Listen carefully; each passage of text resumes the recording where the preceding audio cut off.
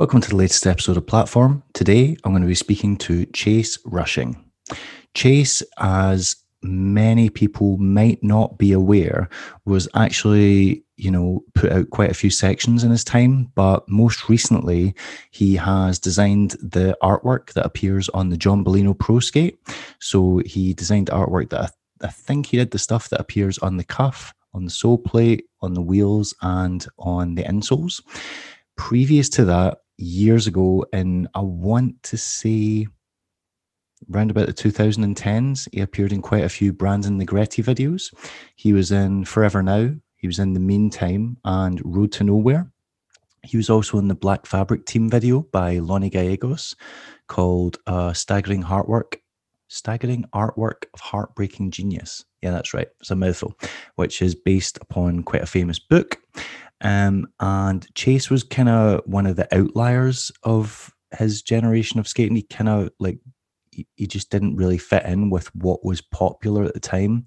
So that's when the era of blading was really going towards bigger skating, harder skating, people jumping off roofs, grinding off roofs, finding the biggest stair sets they could, finding horrible, big, terrifying drop rails to do technical stuff down or disaster down. And Chase was always focused on the kind of more creative aspect. So he was one of the few people that was really into doing toe rolls and, more importantly, doing like pivots on toe rolls and just, exploring a lot of flatland tricks. But he could also hold his own and do really technical stuff as well. Like, he could do like true spin topside L's down rails that drop down and stuff like that, or he could easily handle, doing a gap or fiving over a fence or whatever.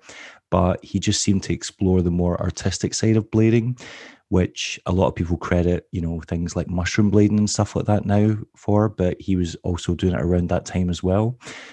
People like Micah Yeager as well, who's also from Texas, like he is.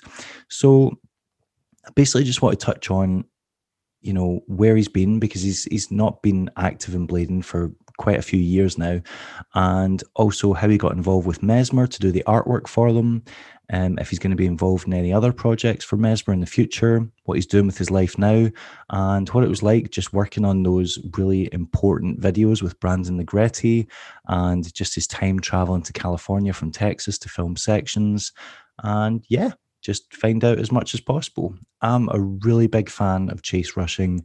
I love that kind of aspect of blading that just goes against what everyone else is doing at the time. I think it's really important, and it offers different avenues to something that we all deeply care about. So I'm really looking forward to talking to him.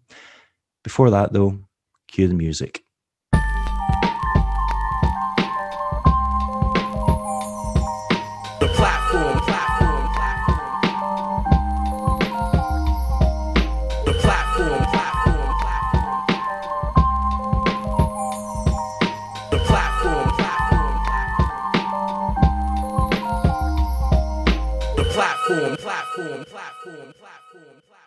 Well, hello. How you doing? Oh, good. So it kind of sounds like work's been a bit crazy the past couple of days. What do you do for work? What's been going on? Work at a cafe. Okay. And with just COVID, it's been ridiculous. Like as soon as the kitchen staff will be all good to go, then more than not, more people will be sick up front, like the serving staff. Yeah. So we've been trying to get a balance. And we've been running it really just bare bones staff. Okay. So it's not normally like that. It's kind of an easy, cushy job. But hectic. All right. I've spent many years working in the service industry. It's not always that easy, but I can imagine with COVID, it's made it pretty intense, especially with like rules and restrictions and stuff like that.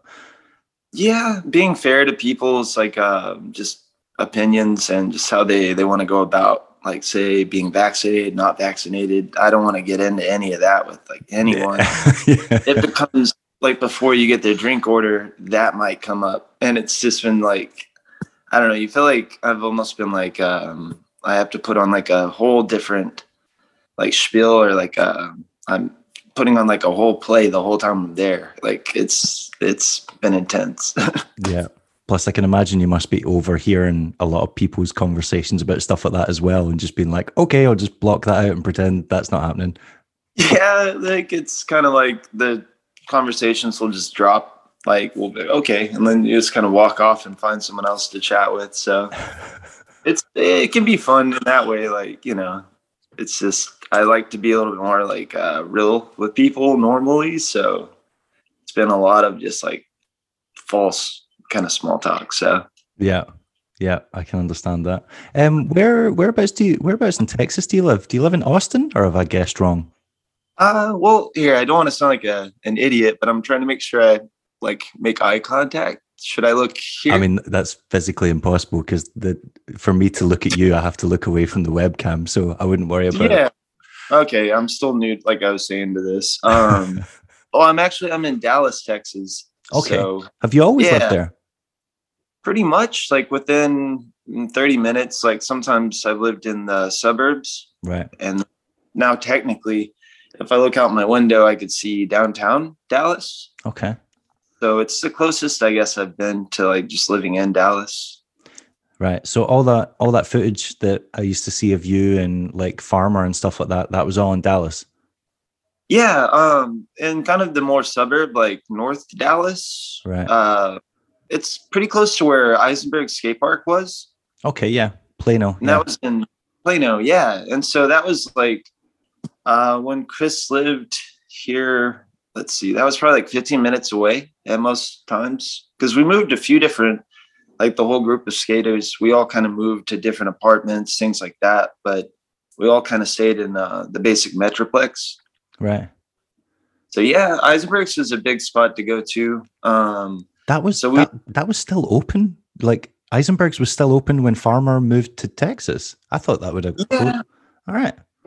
well, because I guess I don't know the exact date that they closed it. Because it's been demolished now. It's not even there. Like Yeah. not even the building.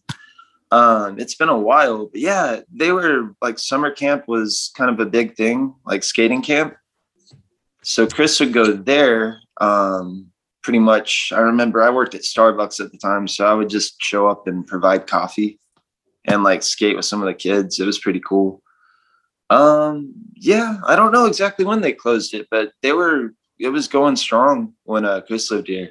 All right. Yeah, I just remember thinking that was really random when he moved from Minnesota and he was like obviously coming up in skating, becoming huge, getting sponsored by like Shadow and Mind Game and stuff like that. And he decided to relocate to Texas. And I remember thinking it's like, Texas has always had a strong scene and a lot of great skaters, but you wouldn't exactly call it like a hub for blading, if you know what I mean. Like it's not like the industry wasn't there. There was no brands there. So it seemed like a strange move. Yeah, it was. I guess Negretti was filming for the Mind Game video. I think it was Bang. Bang, yeah. So yeah, they were just going around. They filmed all the time out in California because I think like Feinberg and Campbell lived together. Okay. And yeah, everything in California seemed pretty close. Like I guess that's where Farmer would visit a lot out there.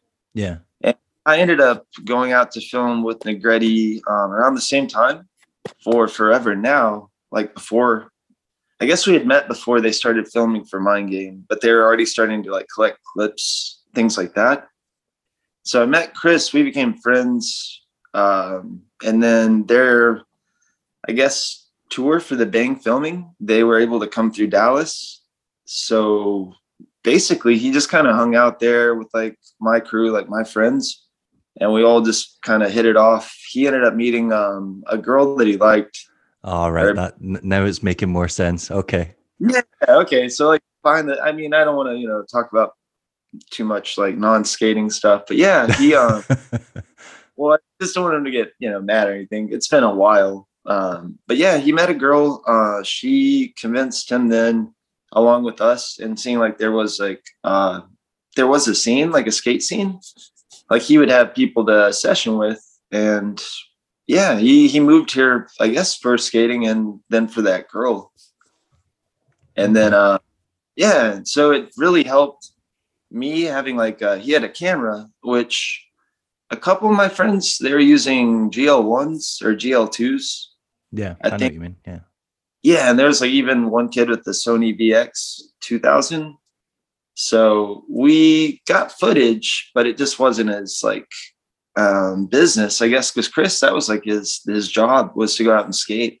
So anytime I had time off, we would just kind of not get lost, but just go to different parts of Dallas and like suburbs around. Right. And Dallas is so big that yeah, there's quite a bit. Oh yeah, I can imagine because because the City Never Sleeps was filmed in Dallas, wasn't it? Yeah, and that's Brian Brian Moore. Emo. Yeah. Brian Moore, yeah. And he was in the same crew. Like I guess we all sort of started to move to the Metroplex because he lived a little bit further out. I think near like Mansfield, Okay. which is just like a bit further out suburb. But yeah, once we all kind of came together, Brian was like always in the picture, and he really liked filming like almost just as much as skating. So yeah, he ended up, yeah, you saw The City Never Sleeps later on. So that's Right. kind of like their, I don't know, good mix of Dallas, like sort of the architecture. Okay. Yeah, because I've met like a couple of guys that were in the video. I've met Josh Glowacki a few times before, Yeah, and cool, cool. and who else was in it? Fritz was in it. It was Keaton. Oh yeah, Keaton had a section as well, didn't he? he did. And there, I've met Keaton a couple of times before as well. Yeah. Keaton, he was great. So I mean, they're Um. Right. oh, Okay. We're totally going on a tangent because I wanted to ask you about this later, but yeah. So I was very surprised when this popped up oh yeah. because as soon as they started advertising the skate with the artwork for the Mesmer John Bellino Pro Skate, I was like, I've seen that artwork before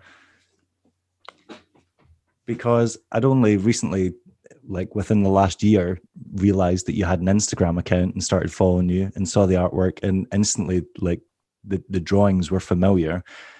How did you end up doing stuff for Mesmer? Because did you know Um, Billy or John before, or how did that come about? well, I met like Billy a long, long time ago. It was in like Atlanta, I think at a Super Hick. Okay. That was like, geez, like 2002, maybe 2003. Yeah. And I was there with Lonnie Gallegos, Oh yeah. and we were filming for it was a Black Fabric video, which was I guess pre Feet, because I know he had like the Feet series. Oh yeah. It was like a staggering artwork of Art Breaking Genius. Oh, That was way before the Feet series. Yeah. yeah, cool. Okay, well, because I didn't know like who's seen it or all that, but I know that at the time, my favorite, I guess my favorite skater at the time was Ryan Northway, Right. and Okay. so kind of like I geeked out constantly, like getting to skate with him.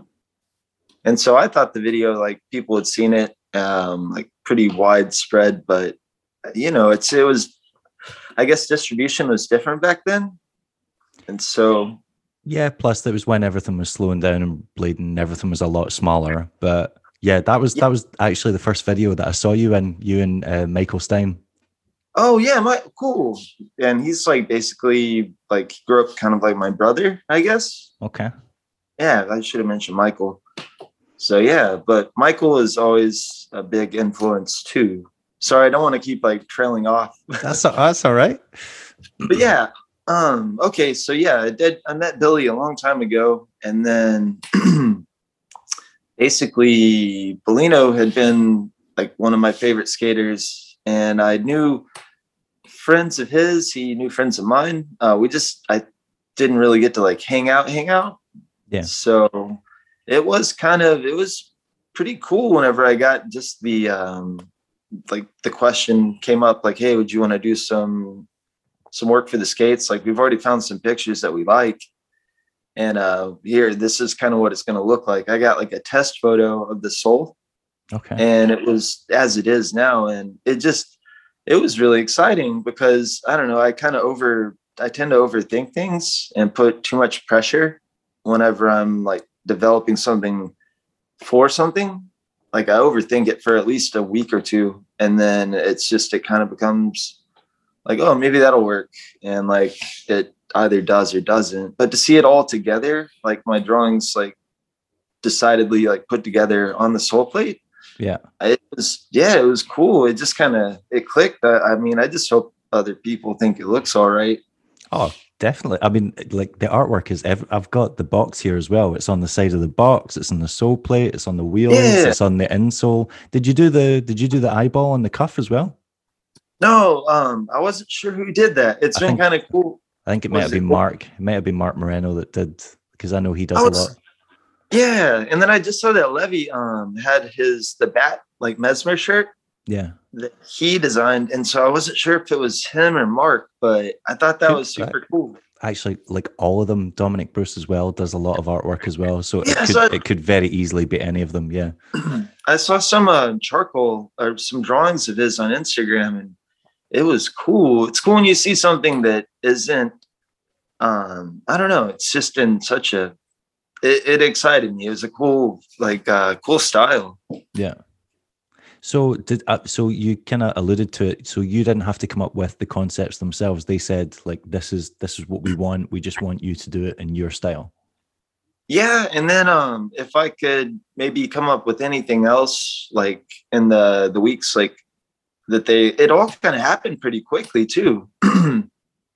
Like I guess there were a few more drawings that I sent to Mark for the instruction booklet, right? Or like the booklet that comes in the skates. And so I haven't seen that, if that came out or not, but I've got the book in the box, but I didn't open it, so I've actually not looked. Oh, cool! Because I think there's like 2 drawings that might be in there that wouldn't be on the sole plate or on the box, right? Or the skates. So it's just been really cool. Like just whenever there's like a new Instagram post by Mesmer, like their whole layout, like the way they're doing everything is so cool. Yeah, the kind of branding that they've done for it has been like very strong and very consistent from like the first like thing that they started showing. It's really interesting to see. Well, yeah, like even if I had no involvement with like the art part, I would still be equally like geeking out. Like I don't know, everything's very exciting right now in skating. So over the past couple of years, it feels like there's a new like sense of, I don't know, optimism or hope, just because a lot of people are getting back into it and sales are starting to go up and people are starting to see that they can, you know, I don't know, like riders are starting to get better royalties and things like that. And I think it is kind of bringing this fresh wave of optimism to it, like, oh, like maybe we can make a go of it again, or maybe it can just not be just a hobby for some people, or some people can actually like properly pursue it again. So yeah, it's like it's getting like I don't know, just respect, like just a respect level that just seems more appropriate. Like yeah, it's not like there's some hurdle that has to be overcome first to be seen as like legitimate, or not just like you said, like a hobby. Yeah, it's definitely getting like a lot more mainstream attention as well in the past like 12 months, like 18 months. So that's quite interesting as well. It'll be interesting to see where that goes. Well, quad skating too. I've seen a lot of like quad love, so that's cool. Yeah. It's so interesting that for so many years we basically tried to, I don't know if we tried to separate themselves from them or they tried to separate themselves from us, but now all of a sudden we're like, oh, we're basically doing the same thing on the same obstacles. Might as well all just do it together. Yeah. Well, yeah, like I've seen like porn stars and like True Mizus going down like on quads. Like that's what I mean. They're doing the same foot positions. Yeah. So you're like, well, they're doing it on coping basically like we are. So yeah. Yeah. Well, so was that just a one-off with Mesmer, or did they say like they want you to start doing that for them for like future releases, or has that even been discussed yet? Like is there anything? I keep up with Mark like pretty often on Instagram just from messaging. Yeah. And I just, from how easy and how well everything went, I was like, you know, like if you need anything, like hit me up, because this is just fun. And, you know, it's quality stuff too. like being able to like, I guess, help out someone that I like respect so much as like a company, or not someone, but as a company. Yeah. I just told him like, if you ever need anything, like, I'm here to help. So it's kind of just, yeah, I don't really know of any plans, like any future plans, Okay. but I'm always just kind of working on ideas, like in case something comes up, then I'll have something to like have to help not put myself into like a spin, like, where I overthink. Yeah. I'm not like I wouldn't say perfectionist. I don't really think I don't know. It's just silly. Like you get caught up, like, sometimes it's the first go that like looks the best on something, and I could be like a week out that I realize that. Yeah. No, So, I think I know what you mean. Did they send you a pair of skates? no, but since I What? haven't been, well, I haven't been on my game so much. Like I've been trying. I rolled around for a while on some 909s, Okay. and I believe they're just a little too big. My friend had gave me a pair, and it wasn't quite comfortable. Like it wasn't like the Shadows that I Right. had skated for a while, and I still have a couple pairs of those. They're just the pieces, the parts are starting to age, and like they break pretty easily. Yeah. But no, I don't know, I would love to get a pair. I mean, your artwork's on it. You've got to have a pair just for posterity, like just for yeah. keep. Well, I don't know. They may be on like the first shipment as they've just been shipped out, like all the, I guess, international and here in the Right. States. I don't know. Maybe if they have enough pairs next, like I would love a pair. I think it's just on me for not asking. Right. Okay. I I mean, get kind of bashful. yeah, you don't ask, you don't get, and you like literally your artwork is all over it. So Well, I'll find a nice way to ask. maybe, well, Billy watches this, so Billy might see this and be like, "Oh yeah, we've actually forgot to send Chase a pair," and then Well, could work out because that way. yeah, I mean, I would like to skate that the Throne. It's been, I guess I've only owned one pair of USDs myself, like way back in the day. I had my mom buy me a pair of the Dustin Latimer Oh, Thrones, okay. like the gray ones he used in Elements 2 Yeah, around that. I remember the ones you mean. Yeah, with a like black shimmer plate. Yeah. Yeah. And so I don't know, I've always been kind of like a nerd for the look of them. Like it just, to me at the time, that was just like, it was the ideal kind of looking skate. And then as time went on, I guess probably because of Chris, like I got into Shadows, and like he would just set me up with pairs. Like, I don't know. I did skate some rollerblade TRS. Those were pretty good. Yeah, I remember you skating TRS, and you had dashes as well with like USD plates, didn't Oh you? shit. Yeah. Okay. Yeah. Probably I love how I remember your setups better than you no, do. no. Well, yeah, because I was like, oh man, actually, rollerblade, I did like those quite a bit. No, one of my favorite pairs were the McLeod with the USD sole plates, the Deshies. Those are awesome, just lightweight, and every trick worked just right. Like backslides were good, but then you could, like, you almost felt like you had a K2 backslide, but then you could torque if you wanted to Okay. a little bit more. I was terrible at torques and K2s growing up. And that's another pair. Well, I actually skated K2s for a bit. Yeah. Well, no. What were you So saying? yeah, so the first thing I saw you in was obviously the Black Fabric video. I'm guessing you know Lonnie from because Lonnie's from Texas originally, right? Yeah, he's from Austin. Like Right. him, Jason Howard, and Chris Fleener were like the three big names, like kind of the amateur, like the cool kids when I was getting into skating. Okay. And Chris Fleener was from Houston, which is just about 5 hours from Dallas. And Austin's about 3-ish. So it's all kind of, there would be different events. So we'd be in Houston or Austin for like street comps, things like that. And so I met them when I was younger, but then Lonnie, I guess, kind of just, he hit me up, like, I think right after I graduated high school. So like in 2001. and then like sort of just asked if I wanted to be part of the Black Fabric team. Like I was the amateur rider for him, and that was just really exciting. I think that's what kept me in skating, honestly, to be like, well, here's something to do for like a few years, see how it goes. Yeah. Yeah. Like gives you some like motivation or some drive because you're like, oh, someone likes what I'm doing. Yeah.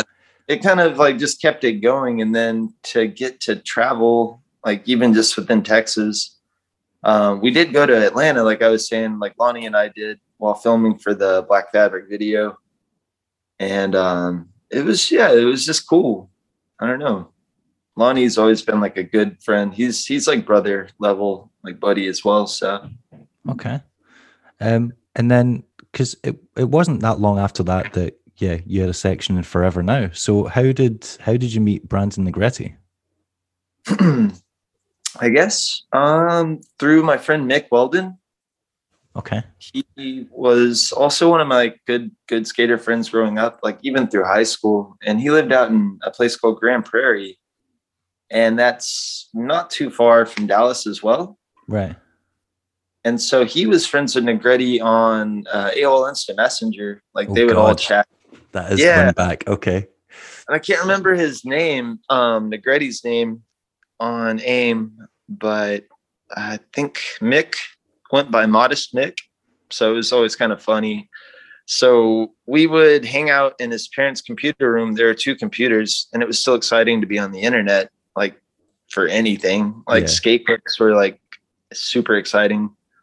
I think we'll just hanging out with Mick. I'd be like, hey, who are you talking to? And be like, oh, these guys, California guys. I think Carl Sturgis was in the mix as well. All right. Okay. Yeah, that would make sense.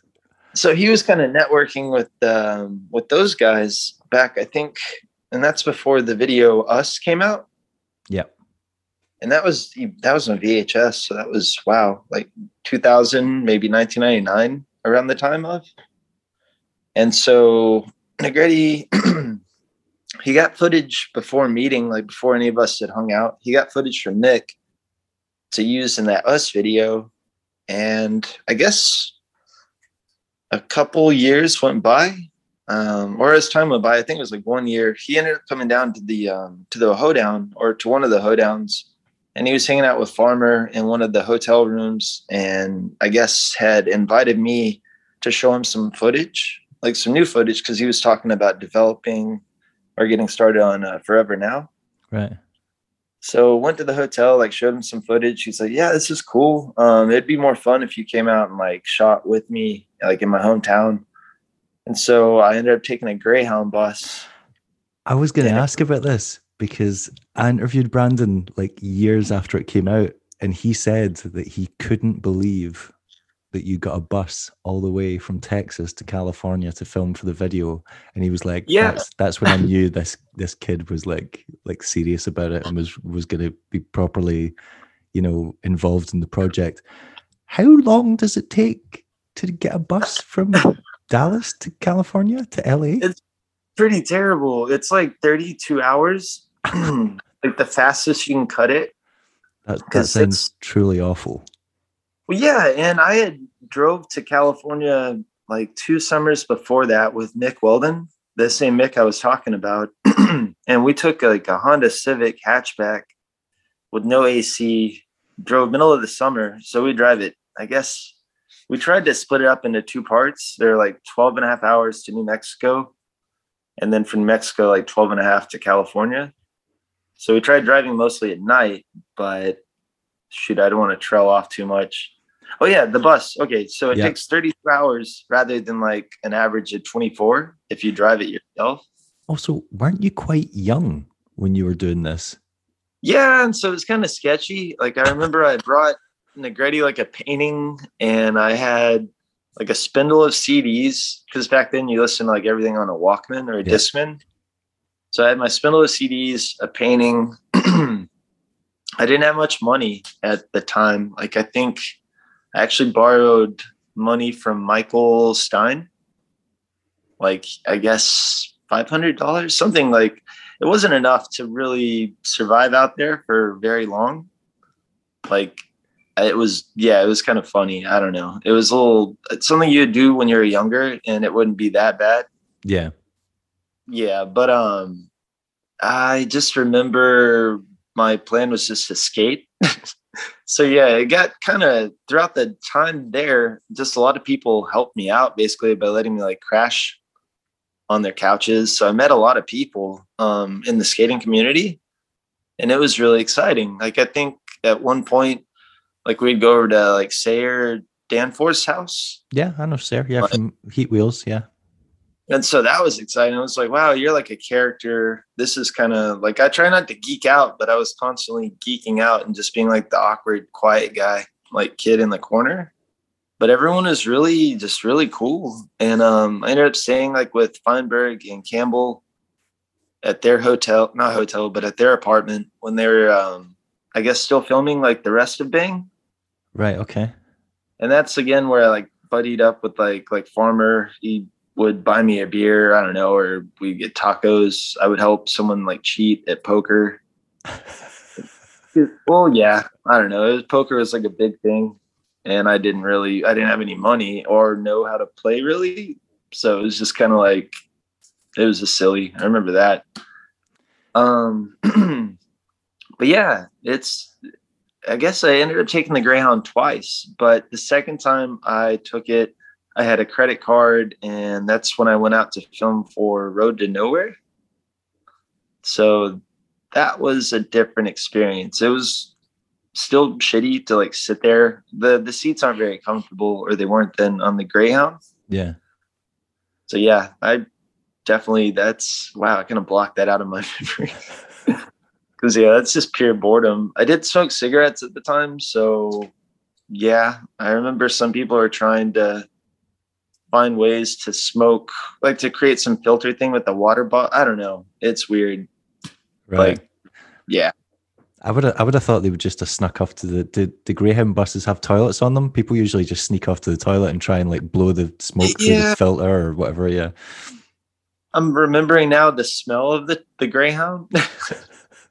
It smells like, it's like there's a urinal, of course, just like at the back of the bus. Yeah. So that's interesting. You meet a lot of nice people, a lot of like strange people, but mostly they're just for economic reasons doing the same. Yeah. Kind of method. I kind of had the impression that you just went out to visit for like, I don't know, a week or two to film, but it sounds like when you went out there, you were out there for quite a while. Yeah, that's kind of the thing. That's why I didn't bring enough money the first time at all. But it was just like, I love California, like the weather, the spots.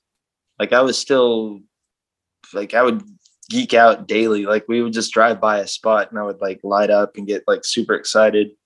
Like not even to skate it, but it was just like going on like a tour.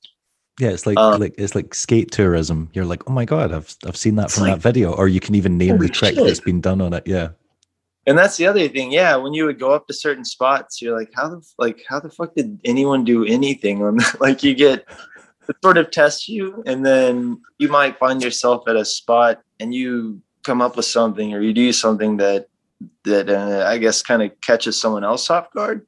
Right. So it's like a cool balance, and like just the way that everyone's so just down and like everyone is so cool and just about going out to like skate just for skating's sake. Like a lot of the time we would just at night hit up like a ledge spot and I would just meet multiple random new people that way. Like it wouldn't even be like a filming sort of endeavor. It would just be like a hangout.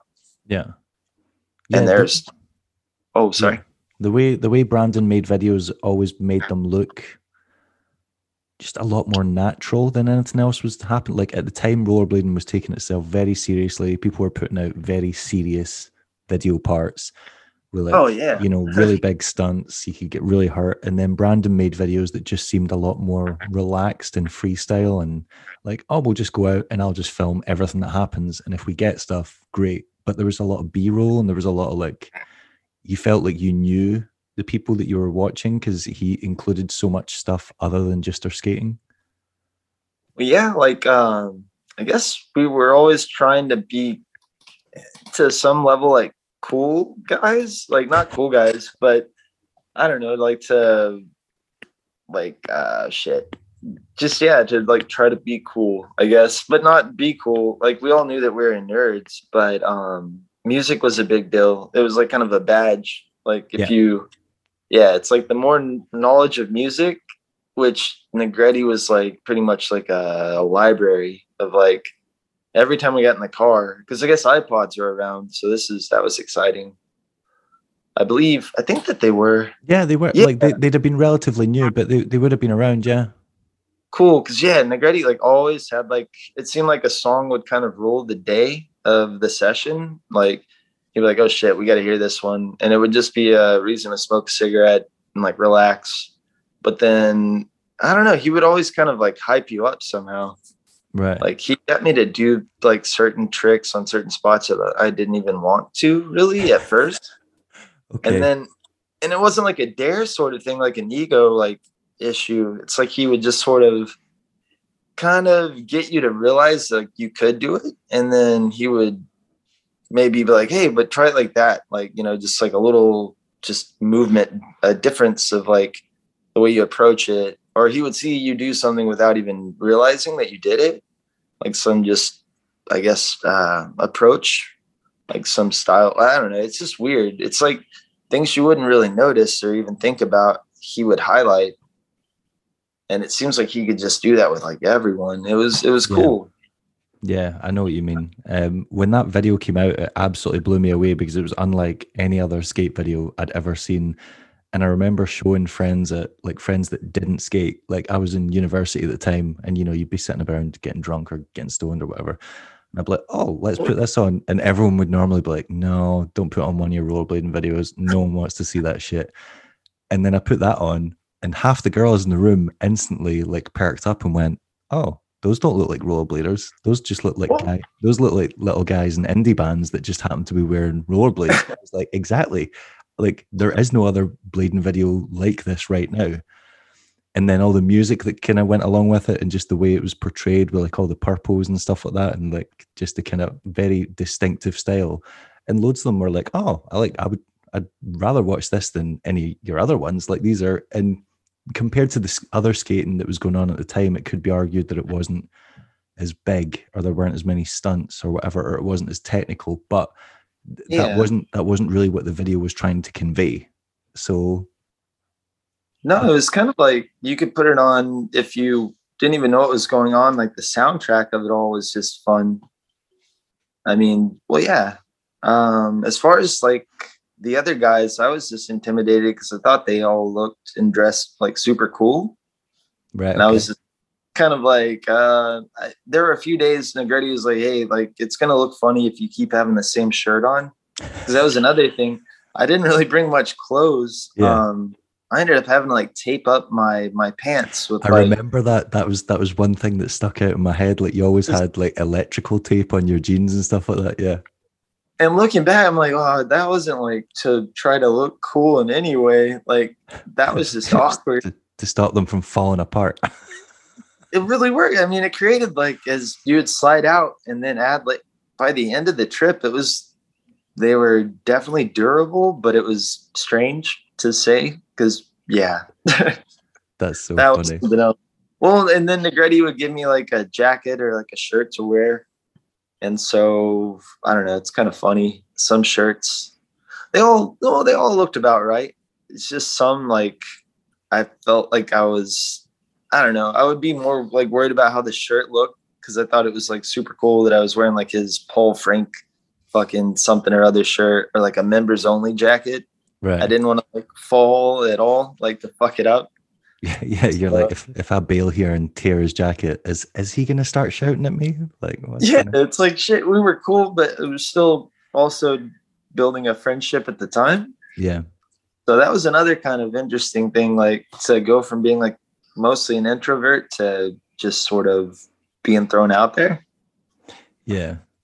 It was cool. I don't know. Kind of, I guess at the time being younger too, it helped build up like kind of confidence, like social. I wasn't sure. Can you hear that car alarm that's going off outside? No. Good. Okay. It's been going for a while and I was like, I don't want to just ignore that, but Oh, that's fine. I So ignore it. when the video came out, were you surprised by how it turned out? Because that video wasn't like anything else that was coming out at the time. I thought it was just cool. I have it somewhere. Actually, I went on eBay and I found an issue of Daily Bread, the amateur issue that I had like a little feature in. Right. The cool thing is like the last page is it's a print ad of Forever Now that Sayer drew up. Oh yeah, And I remember it. Yeah. yeah, and I was just kind of it was just exciting to see, mostly like that just seemed like super cool that was in Daily Bread, because that was like such like a super important like book at the time. Yeah. I always kind of wonder how they managed to do that, because Daily Bread adverts, like print adverts, were really expensive. Like Yeah. for like a full page advert, you were talking like at least $1,000. And sometimes some of the ads, you were like, how did they get away with that? But then I later spoke to Angie Walton, and she said loads of people ended up not actually paying for ads, or they would agree to pay for ads and then never follow through. Be like, well, no. Oh, okay. Well, yeah, because it seemed like corporate sponsored thing. I mean, there would be like a Solomon page on almost Yeah. every like back of the issue, and that made sense because they're like Solomon. But yeah, I see what you mean now. Yeah, okay. Because some ads you Like did they have an agreement, or yeah. maybe Brandon was like, oh, I'll contribute footage to one of your videos, or I don't know. Well, yeah, or do like, yeah, definitely. Maybe he would do like some shooting for him. I don't know. That is kind of cool though. But that Yeah. to me, it seemed like very legitimate at the time. So I was just kind of like, wow, okay. It seemed like a buddy video, like something that you would make with your friends. But then there was like a little bit more to it. And I just figured that's because it was, from someone that wasn't just like part of my crew, like growing up with. So it was very exciting to be kind of on the outside to see it. Yeah. Yeah, it kind of seemed like that was, well, as far as I was concerned, the video that put Negretti on the map. And like a lot of people, he then developed like that style in later videos, and a lot of people copied it. And it was kind of considered responsible for like that kind of rocker movement in blading, and especially a lot of like the fashion sense in it, because like it had Jeremy Beitel in it that no one had heard of before the video. And Oh yeah. then everyone was like, oh, that's the guy that designs the Caspa clothes. And people didn't even realize he skated. And then they saw clips of him like Killing it. skating pretty well. Yeah. And then Caspa obviously became this like cult movement in blading, where like Ollie Short and everyone was wearing it. So yeah, it was just kind of crazy how it all took off from that video, basically. Yeah. And I'm just trying to think. Yeah, because back at the time, it was funny to be so intimidated by people that had sections in the same video.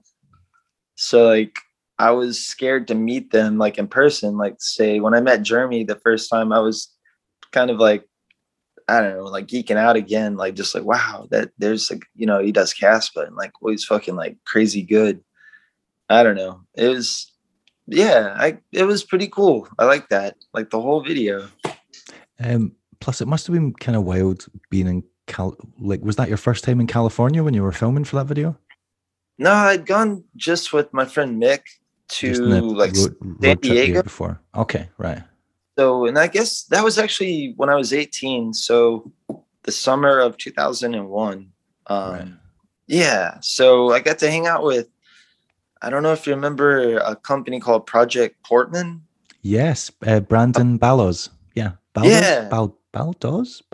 Aldous. Yeah. Yeah, that's the one. Yeah. And then there was skater Mike Leaf. Oh yeah, I remember Mike Leaf from San Diego. Yeah, he used to be on USD. Yeah, and I think his friend was nicknamed Ball Slap. I think it was Scott Ladinsky. He had a section in Carl Surge's video film, I think it was. Okay. Or maybe, I don't know if it was not film. It might have been Demo Day or Demode. Anyhow, I mean, I got to hang out with I think it was film. It definitely wasn't Demo Day. Yeah. Okay. Oh yeah, that makes sense because that was like early Deshies. But yeah, Mike Leaf actually, he was trying to convert me into wearing baggier clothes at the time. And It's funny to look back, like the pants that I was wearing. I guess this was around the time I filmed a little bit for Yawn, the film Trash. Oh yeah. I had like a bonus feature section in that.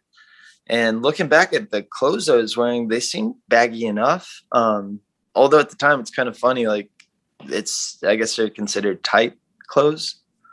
And then clothing ended up getting like super too tight. I remember that it got a little like Motley Crue-ish kind of.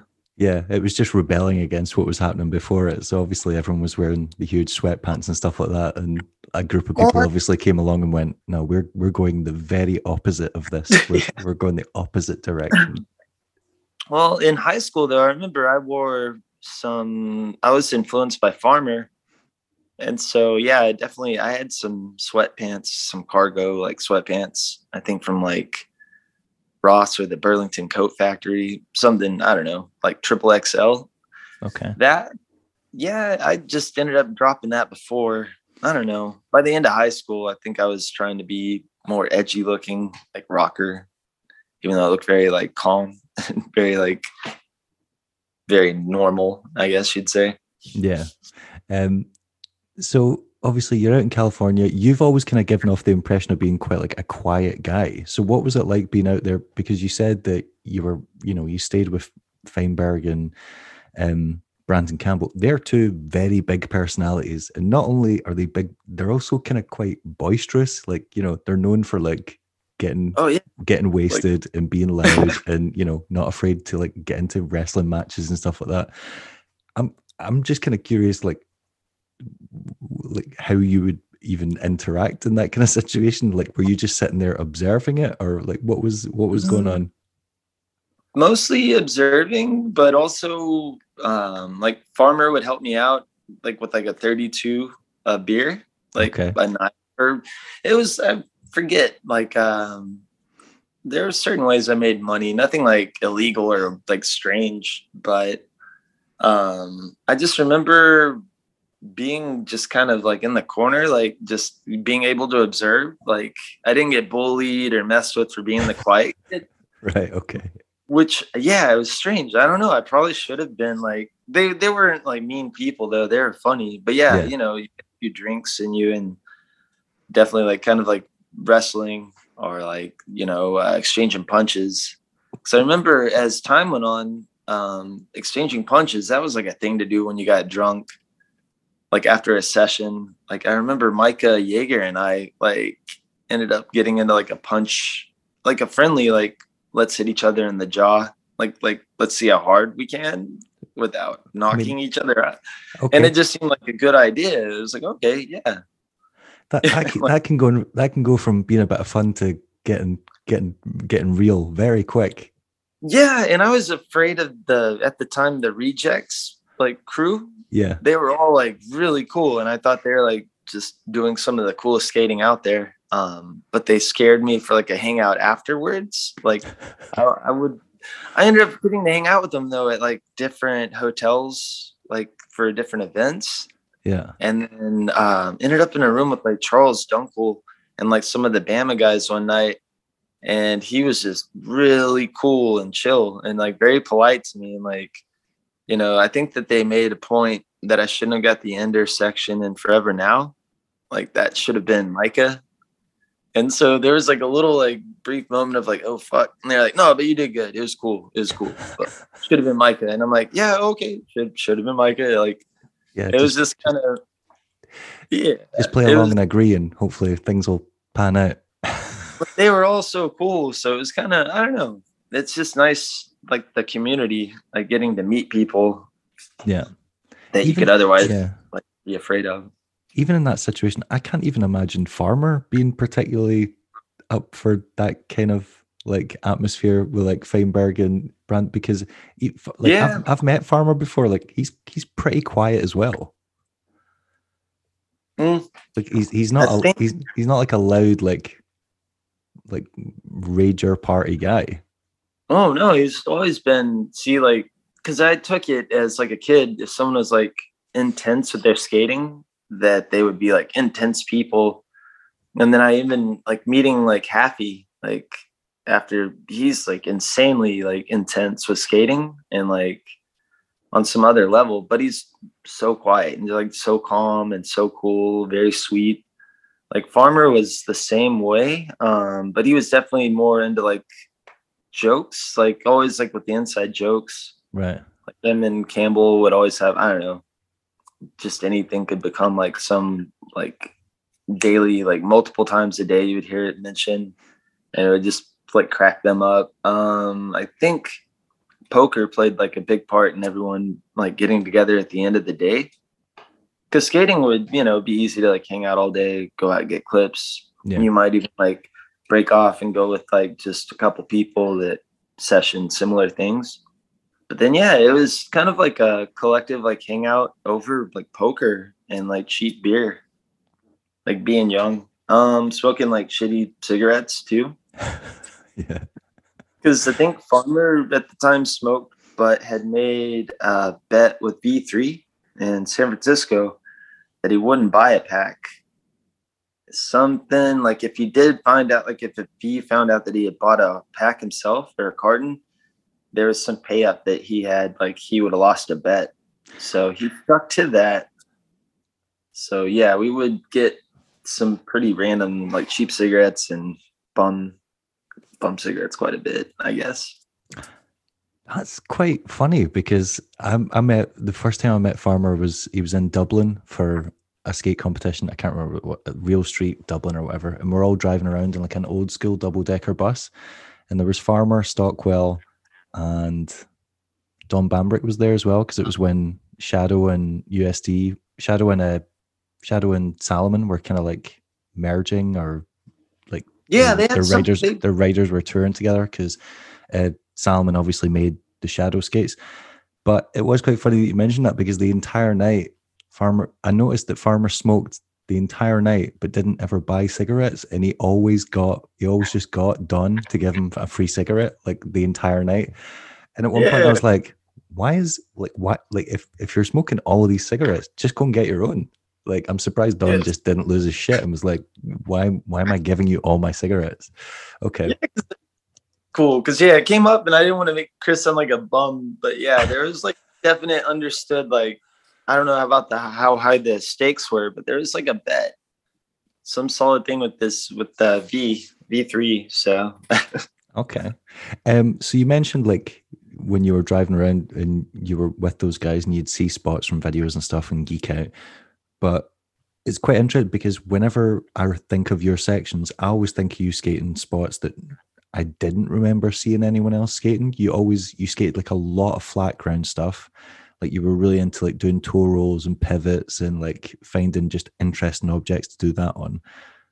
So like you were obviously like a massive fan of blading because, you know, you've talked about having all these kind of like starstruck moments with seeing other skaters. But what skaters influenced, obviously apart, you mentioned Farmer, but what other skaters, because the type of skating you did, there was very, very few people doing that type of skating at the time. It was very much against what was happening. Yeah. I remember big influences, I guess, like Micah Yeager. Okay. Yeah. Being from Texas as well. He was from Port Lavaca.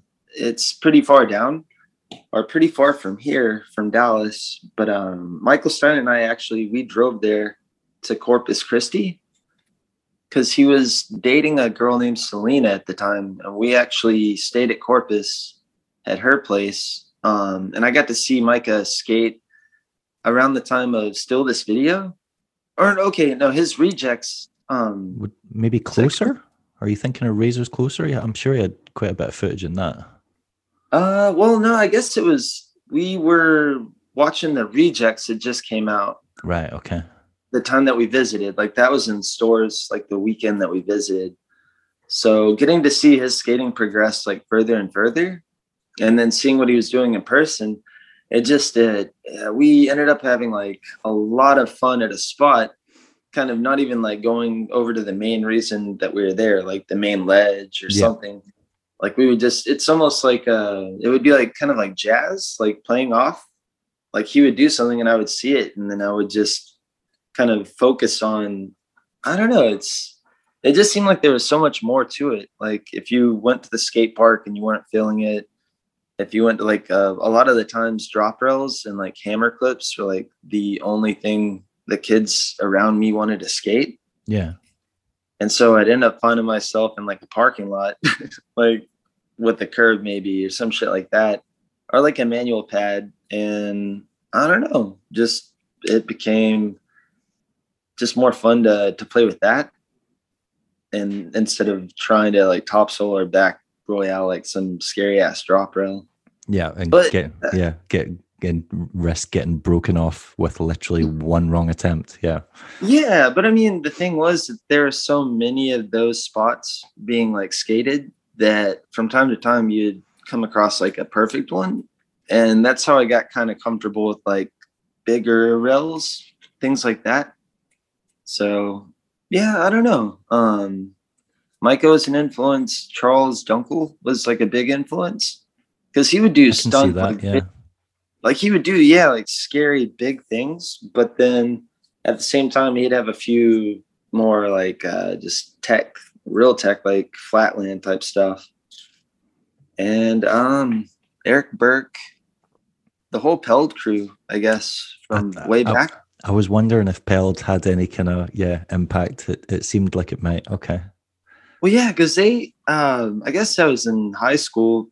I didn't really know what to be an artist was. I was just like, wow, these guys are like artists. Like they just have this way about them. And they didn't seem so edgy, but then their Battle My Crew section, like in VG12, Yeah. that was pretty intense. So getting into like Nick Riggle. Actually, Nick Riggle was the early influence because my first VG was VG6. Right. Okay. And also a lot of the Australian skaters. Like I really like Dion Anthony. All right. Yeah, like there was just something about like, well, pretty much all the Australian skaters, and I know that comes from like they would just skate like there was just something to it. Like they could kill those little bowls. Like I think it was the Manly Bowl. They could just skate like little spots, but then you would see like Tim Ward doing like street level or not street level, but doing like mini ramp kind of tricks on a vert ramp. Like it was crazy. Like I think he would do like 360 topsoil. Yeah, he used to do like weirdly technical tricks on vert ramps, and he'd do them in competition runs, and you're like, surely it's safer just to do a spin than to go for like, he would go for like, torque slides and like really like technical topside grinds, and you're like, okay. So that kind of people like him, skaters like him. And then again, I guess Dion Anthony was like such a big influence because I thought he like looked cool as well. Like he just kind of cruised around Eisenberg's. I forget what hoedown it was because I pretty much went to every hoedown, like from before I could even like skate the box in the back like very well. Like I was just like kind of what would you call it, like a grommet? I mean, everyone's a grommet at some point. So I would it was like you would be there the whole week, like as soon as you could get out of school, get a ride down there. Cause like the skaters were there for like a week before, sometimes a week after. Mm-hmm. And they would just kind of always be at their sessioning. Like my buddy Barrett lived really close to Eisenberg's.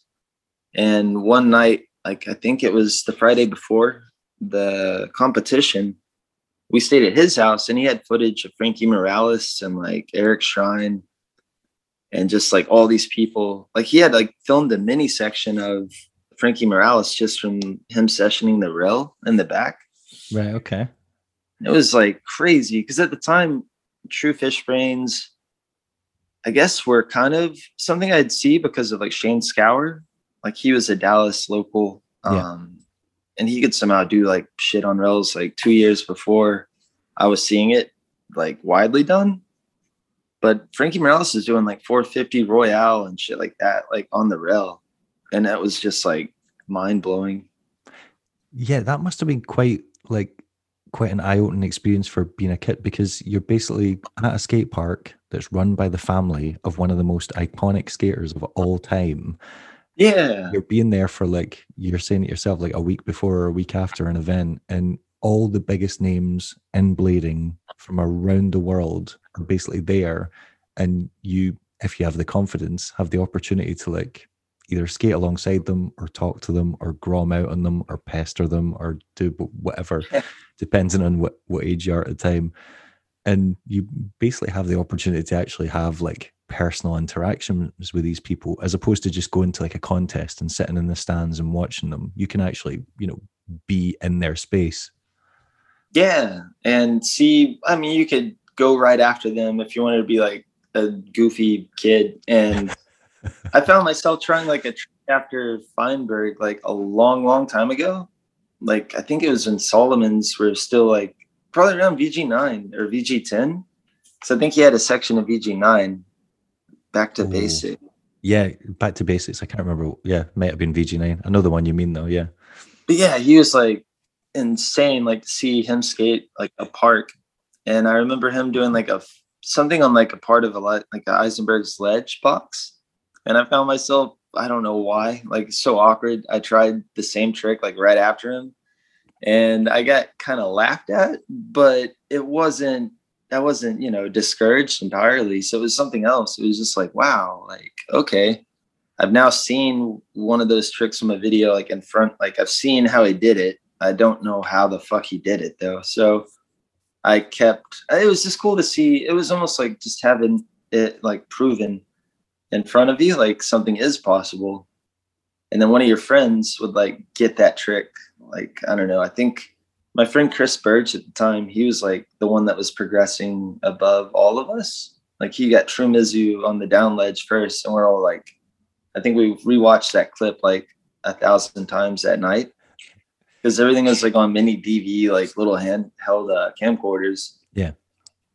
But yeah, I didn't want to trail off again. Sorry. Yeah. So like you were talking about basically how you'd get to a spot and you just end up sessioning a completely different part of it. Was like, so like I said, that was very uncommon at the time. And weirdly now that has become like such a massive part of skating, like a kind of freestyle aspect, or making something out of nothing, or making the best of like flat ground or ground in between obstacles, as opposed to just thinking about, oh, I need to grind this and I need to gap off this, or I need to jump these set of stairs.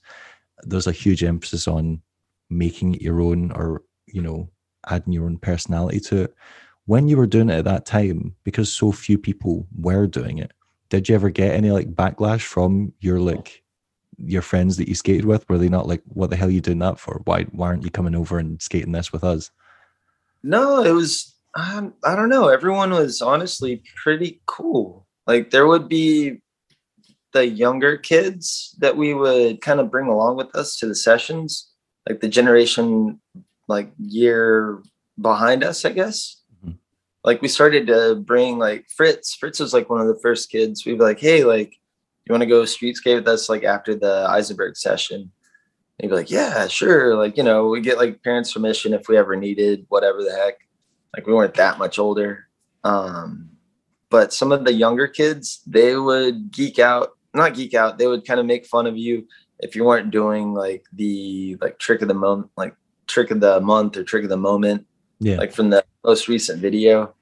Like if you weren't going for that, then it would be like, man, like, what is your deal? Or like your pants are, again, like, why are you wearing those? Like, what is this? Like, yeah, what's the point of this? And it's like, because you're at that age, like kind of self-discovery is like a big thing.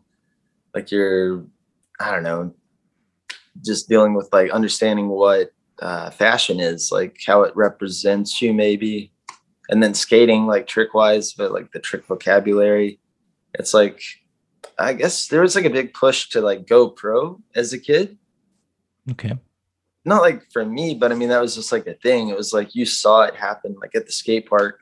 Well, yeah, because like the generation, maybe the generation before you, people were seeing them getting money and having cars and stuff like that. And people were like, oh, this is something we can strive towards. Yeah, so, like Levi's and the Gap were sponsoring people. And so I was like, oh shit, okay, this is, and then you would see people like come up, like Shane Scour got on Solomon, I guess, and then Senate. And ended up moving to California, yeah. Yeah, and that was like, wow, that was like firsthand. Like he wasn't like a buddy of mine. Like I wasn't, I guess, cool enough to like hang out with like him and his friends. Entire like not all the time, but slowly like it became that like his friends or my friends and like all that. But I think he was getting kind of out of the skate scene. Yeah. But yeah, it's still I don't know, to see that happen. And then also just from the get-go, like knowing that Arlo was like one of the like founders. That's what I mean. You've got a guy there that basically, well, he didn't start it, but like as in he was one of the early key figures of it, and he's right there on your doorstep, and he's like, Yeah. he's just basically like within touching distance, essentially. Well, because whenever I worked at Starbucks and I said like Chris, by the time like Chris lived here, he would do day camp like at the skate camp. And I would bring coffee in the mornings to like Arlo's stepdad, this guy, Essie. And Essie was like super cool. And the fact that he was like related to Arlo like made him like just by that fact, it's like, wow, this guy's cool. Like he's, it's Arlo's stepdad. Like, holy shit. And then like Arlo's sister worked there for a bit. Right. And his mom would be there from time to time. So it was kind of cool. Like he would be there too as well. So like him being so like just approachable and just positive and nice as a person, like it really, yeah, it just kind of tore down the whole, like, you would put up like, I don't know, like the way you look at like actors or like musicians. There's no disconnect because there's no boundary between you and that person. Like you can literally find yourself in the same room as them and have the opportunity to talk to them. Where as opposed to, you might never see your favorite actor from a film, but you can see your favorite skater. So yeah. Well, I don't know. I guess that was just pretty cool. And like even like a random thing from Hoax 2, which is like the first main video that I saw, like, well, that I've like watched over and over with my friends.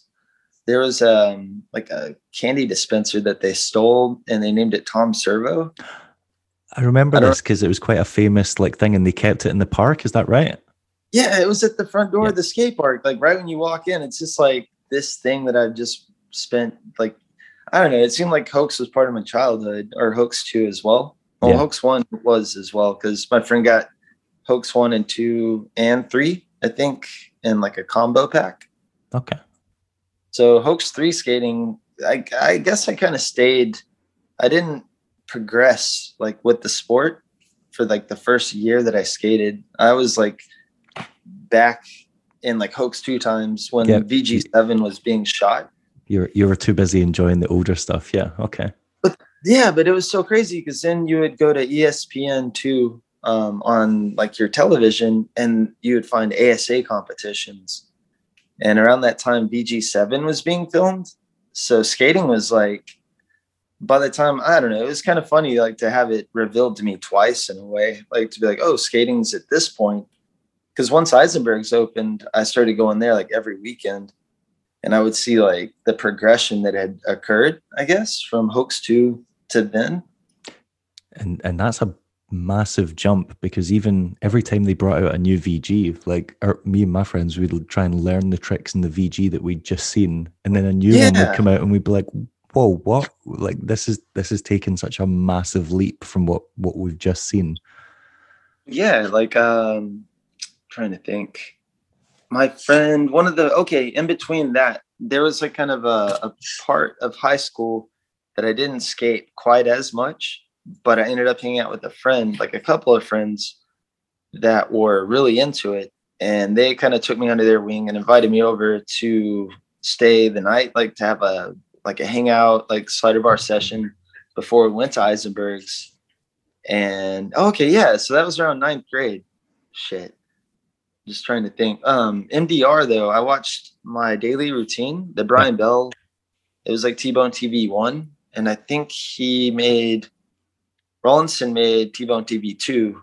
Yeah, High Rollers. Yeah, the Rollers, and then Brian Bell made T-Bone TV 3, which is Making Dreams Reality. I don't know. I was really drawn to those skaters though. Like they ended up They would always do, I know there's like break dancing and graffiti involved in the videos, but they skated things a little bit differently than like some of the more stunny people. I know Brian Bell though could do like some pretty big. Brian Bell could do most things, but yeah. He was crazy. Like he was like, Yeah. yeah, wow. He was a character for sure. Like, I mean, some of the air that he would get. I'm just thinking of this natural like 540 over a fence. Yeah, he really liked doing big gaps. Like, Yeah. and he did them well. Yeah. And there was just like a whole, I don't know, like a vibe or like a whole like mood to those videos. Like it just seemed cool. I don't know. Yeah, his videos always seemed really just grimy and dirty and the kind of thing that you wouldn't want your parents to catch you watching. Like it was the Yeah, kind of that's it the was the kind of thing. thing you'd watch in your room and be like, if my mom comes in, she's gonna kick off. Yeah, because like we would watch that. I think it was kind of Scott was my friend Scott Quinn. We go to his place and like it was, yeah, it felt like it was almost like we were not doing something wrong, but like you're definitely a little bit more like edgy as Yeah. like a kid rather than going to like play soccer. You're like, I know how to graffiti and I'm gonna wax this curb. It's not gonna look good. And yeah, we're just doing that because it feels good. Like I guess the disrespect, like you, I don't know, you almost like adopt like a small bit of like thug to you or like tough guy. Yeah, you get a kind of like a little bit of like a delinquent mentality. You're just like, I don't care. I'm just gonna do what I want. You can't like, yeah. And it definitely helped kind of give you like a shield for the awkwardness of like high school. Cause like the only people that we're like the only three kids I think that really skated at what was the North Campus of my high school in ninth grade. And so it was like I pretty much, yeah, anyone that I thought was cool was like from a magazine or a video. So it helped me not worry about like the peer pressures of like high school in general, Yeah. even down to like what we would wear. We would get made fun of for, I think, lanyards. They weren't exactly cool, I but mean, we all, they're dumb. Like in retrospect, everyone had one. Lanyards are dumb yeah, and they serve no purpose. They don't help. They don't help you keep hold of your no, keys. They just someone get could in the steal way. your keys like that. Yeah, actually, it makes it easier for pickpockets because they're like, oh, all his shit's in that pocket, right? Yeah. And the likelihood of it catching on something, if you're at the skate park, it would get shredded by like, if you fucking miss a coping grind and you slide on it, it's got, yeah, like pieces of like wood, like splinters in it. I don't know. Yeah, Some yeah, reason, things like that. Puffing up your shoes, like making your shoes like huge. That was kind of like skateboarders knew what we were doing. And also they were curious as to why. Like if they saw us wearing like skateboard shoes, but with like rollerblading shirts, they're like, what the fuck's this? Like, because I remember having a pair of DCs and getting asked a lot like why I had them.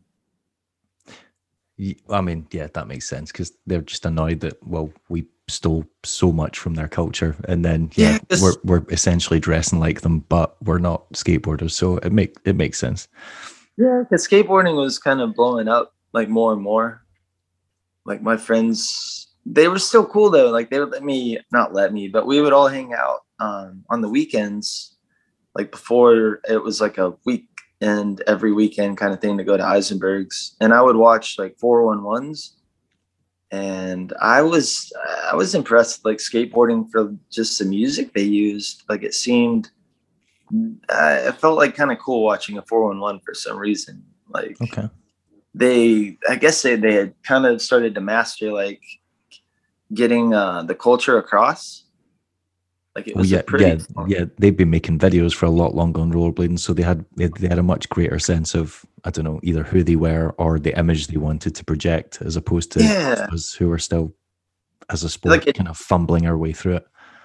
well, watching people though, like just set up like cool picnic tables, like Rodney Mullen or like Daewon Song, stuff like that. That was kind of something I couldn't do on a skateboard. Like I would try playing around like with my friends' skateboards and rollerblading. It worked. Like whenever I'd try to go to do like some weird thing, like I didn't know what a toe roll was really. But if I wanted to like just kind of do something silly or like to experiment with like spinning or like getting up on something and then dropping off and seeing like what kind of impact I could take. Yeah. Yeah, rollerblading, it just clicked. Like I think just like the stance or the like position of your body, it made more sense. No, I know what you mean. Yeah. Yeah, skateboarding didn't seem right for me. Like it would almost be like riding a bicycle sideways or something. Like that made no sense.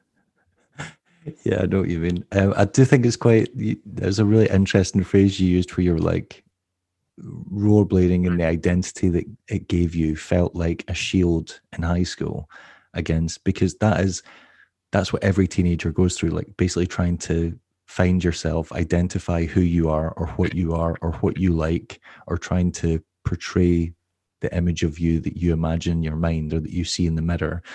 And I do think even if rollerblading wasn't cool, like I lived in a small town. I had like 4 friends who rollerbladed. They were all in my school. No one else did it, and they all thought it was the lamest, like weakest thing ever.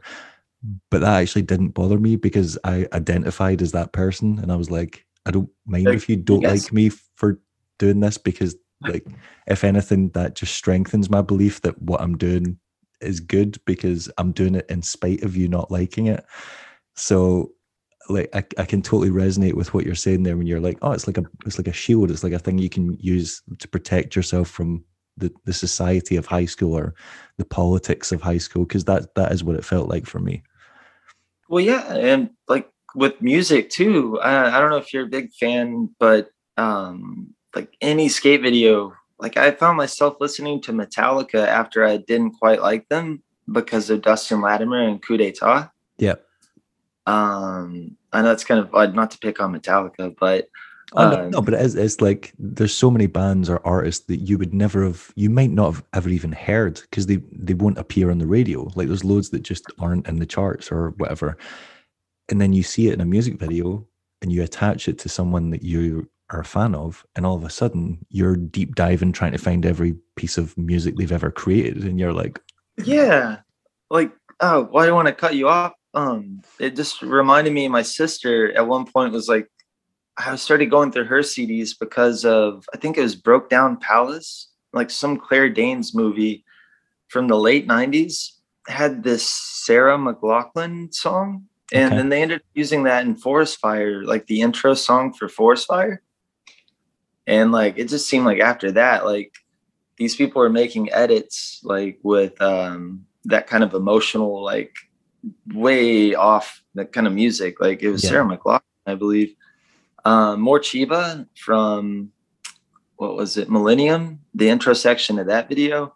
Yeah, they also had More Chiba were also in a TJ Weber section in Espionage or something like that. Some TJ Weber had a short section and they used More Chiba as well for that. I do remember that.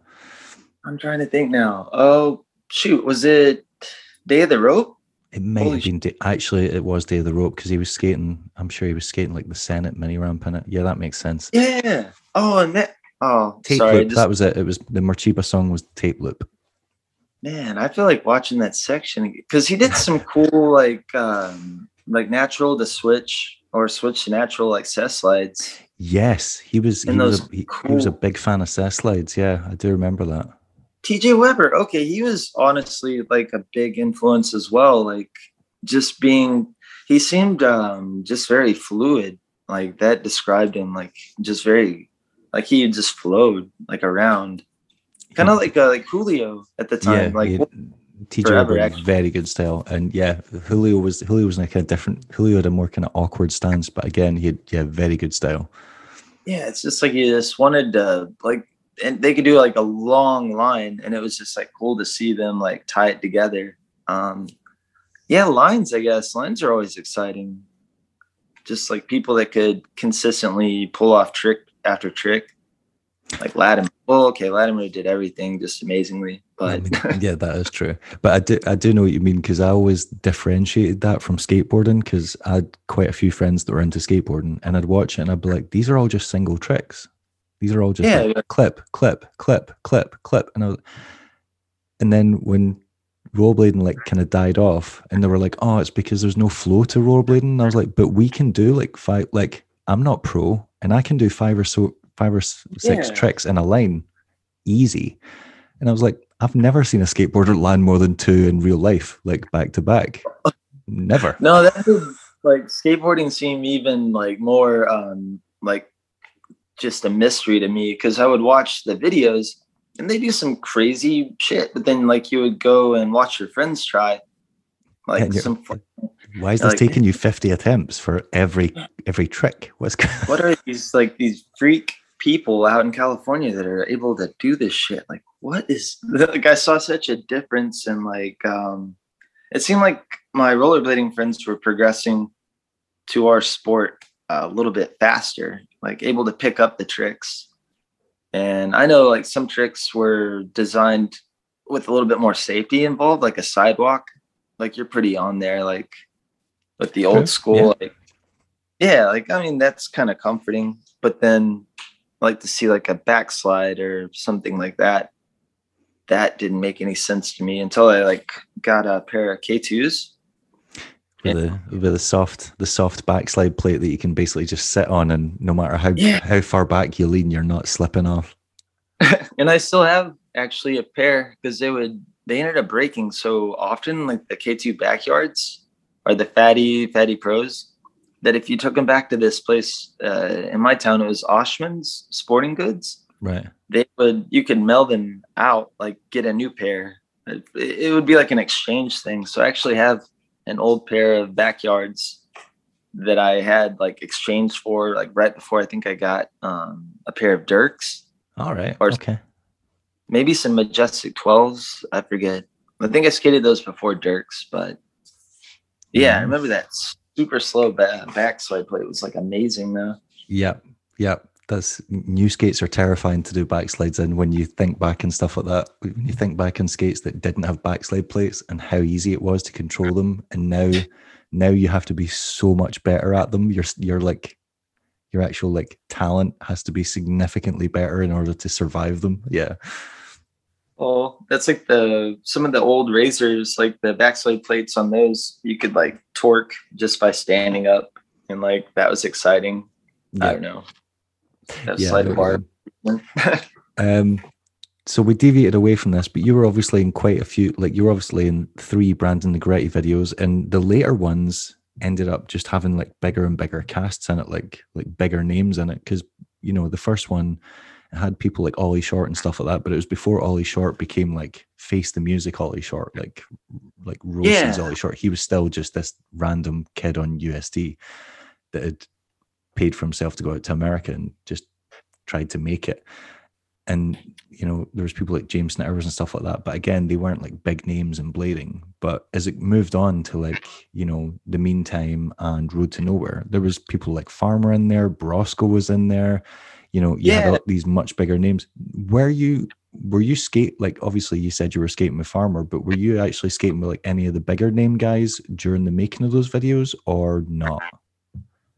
Yeah, like Broskow was early on like a big influence as far as like going big. Like I guess back in the KFC days, yeah, like he was capable of doing pretty much anything that he wanted and landing it like solid.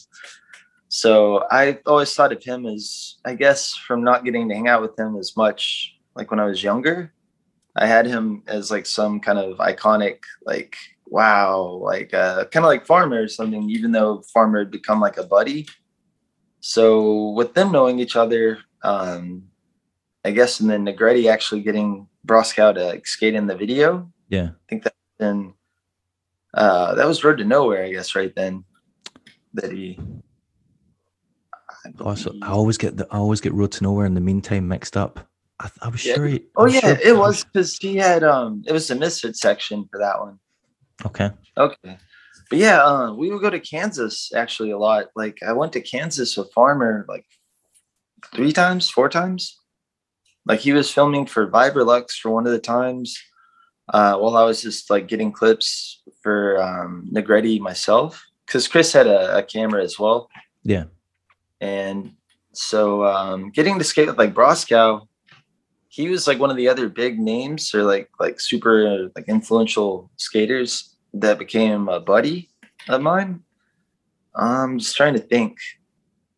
I skated with Happy like random times out in California with like Negretti. Some of the other big names. Shit. No, I'm trying to think. Man. Well, no, I just pretty much Kansas. I would go back and forth to Kansas. Yeah. So Broscow was like one of the only other like big names. I'm just trying to also think at the same time who else was in videos. Shit. I did get to skate with Kaya. Oh, Kaya Tursky. It was when I met Mike, Lily, and Sean, actually. Okay, cool. Yeah, because I not flew out, but that's the second time I went out to California on the Greyhound to meet up with Negretti. And I immediately ended up hanging out with, I think Ollie was there with Mike and Sean. Okay. And I didn't know how amazing Mike was, like stunt-wise. Right. And also Sean was like immediately one of the biggest influences on like style, like Flatland. Like he could just do a topsoil and it would look cool as shit. Like just the way he'd skate up to something look cool. And yeah, I don't know. Trying to think who else. Cause I know like there was that deal where like Mike Johnson was in a clip hanging out with like Kaya, and I saw like Brenton Wheeler. Yeah, I know the one you mean, yeah. Yeah, like seeing like Mike Johnson was so like iconic. Like I would be really quiet if I like skated near him or skated around him. Like I only skated with him at like maybe the Hoedown.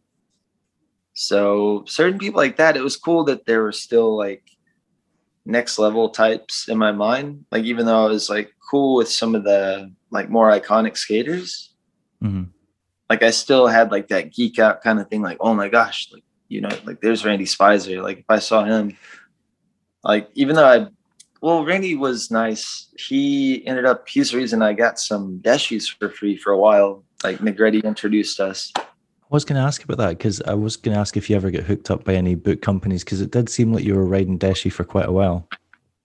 Yeah, that randomly was just like a hangout at like Sunshine, the Sunshine distribution office.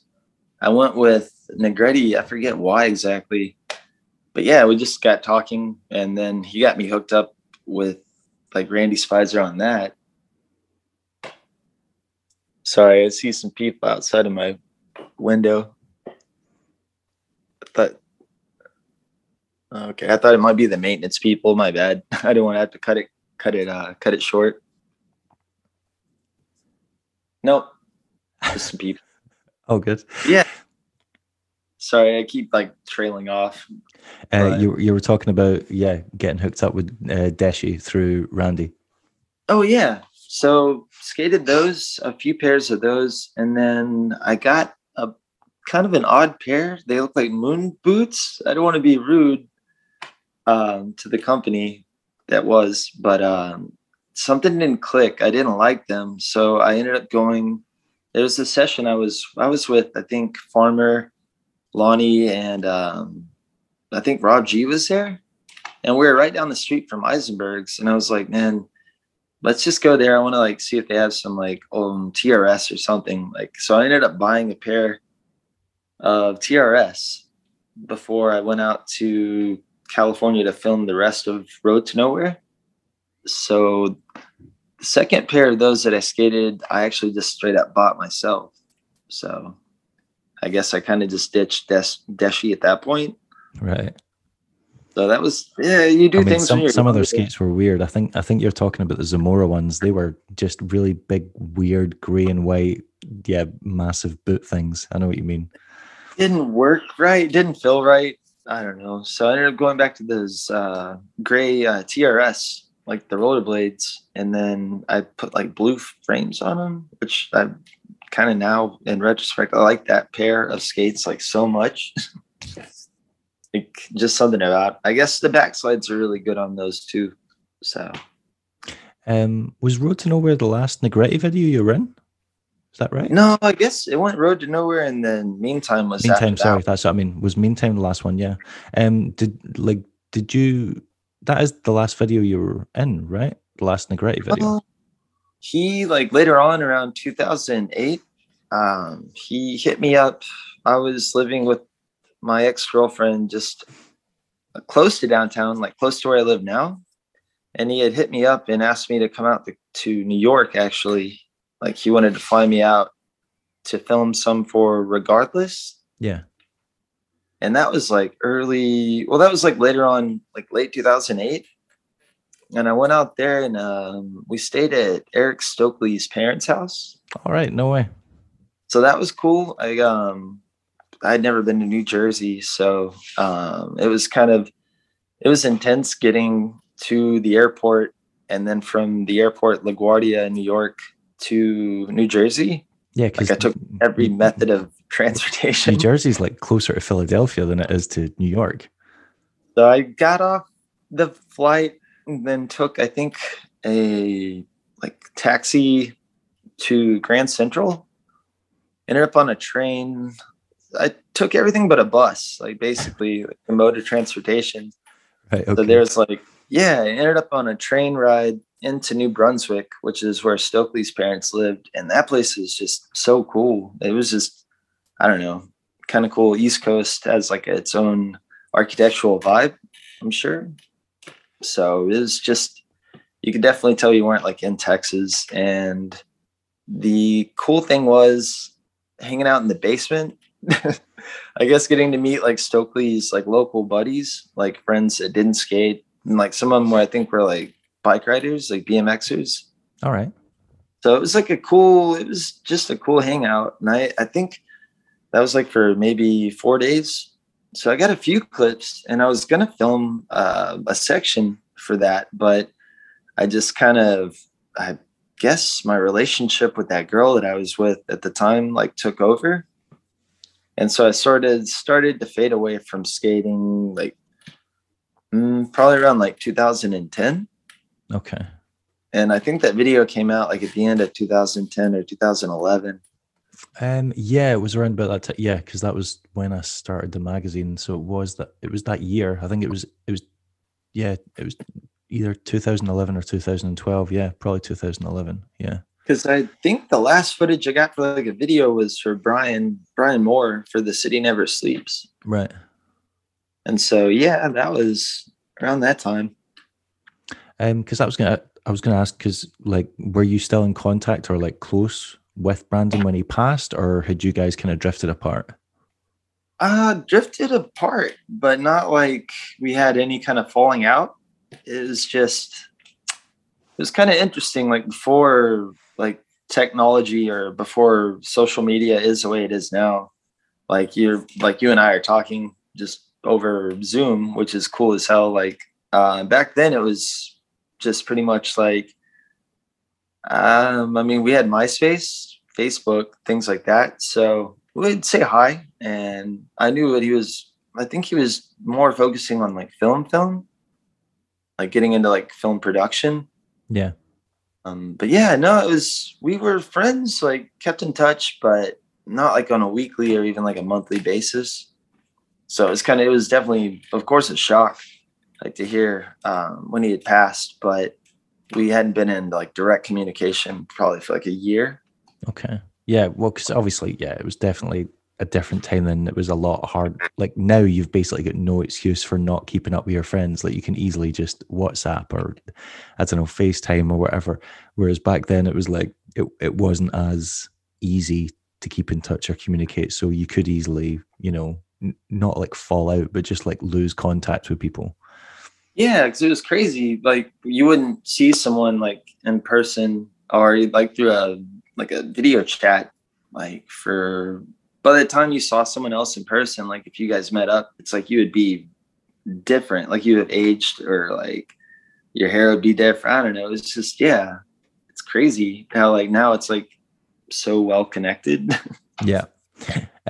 So like you said, did you just like stop skating or did you just stop traveling for skating? Like what, like as in, were you still doing it? You just weren't putting yourself out there as much, or did you just kind of drift away and find other interests? Kind of just like drifted away. I wanted to say that I was getting into art, but I didn't want to be like a downer, like too depressing. I guess I got into drinking and fashion. I mean, And everyone gets into partying at some point. It's inevitable. yeah, because I guess just being so tied into skating, like growing up, I think that there might have been just like I didn't miss out on anything, but maybe like the whole party culture going out and like just being, I don't want to say like a hipster, but to be like a scenester maybe. It's like you're just basically like, it's almost like a retreading of like high school in that way of like social cred just for like showing up to a place and like looking a certain way, or I don't know, somehow fashion got into it. And I think alcohol and like just, yeah, going out partying. I also got into making music a little bit there with my friend Michael Stein. Okay. So there's like mostly like music, girls, and then fashion and alcohol.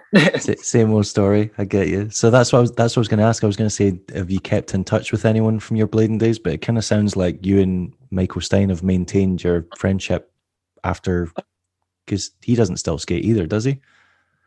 I've been told, well, yeah, he does. All right. Still has a pair of skates because, like, it wasn't too recent. It was sometime last year, though.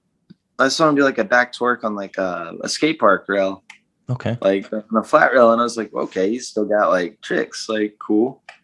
And he told me that he had gone and like rolled around a few times, so he still has the skates. But yeah, Michael is like probably one of my, like, he would be my best friend from like back around high school. So definitely still like keep in touch. And he lives out in California now, so I don't see him like often. Um, but like one of my friends from high school that I grew up skating with, that was like in the cool crew, kind of like he was friends with Shane Scour and like his like crew. He came over and we like kind of geeked out and talked about skating. And it's just crazy how much time goes by, like how fast it goes by. Yeah. Like that's the real crazy. Because I was talking to a friend at work.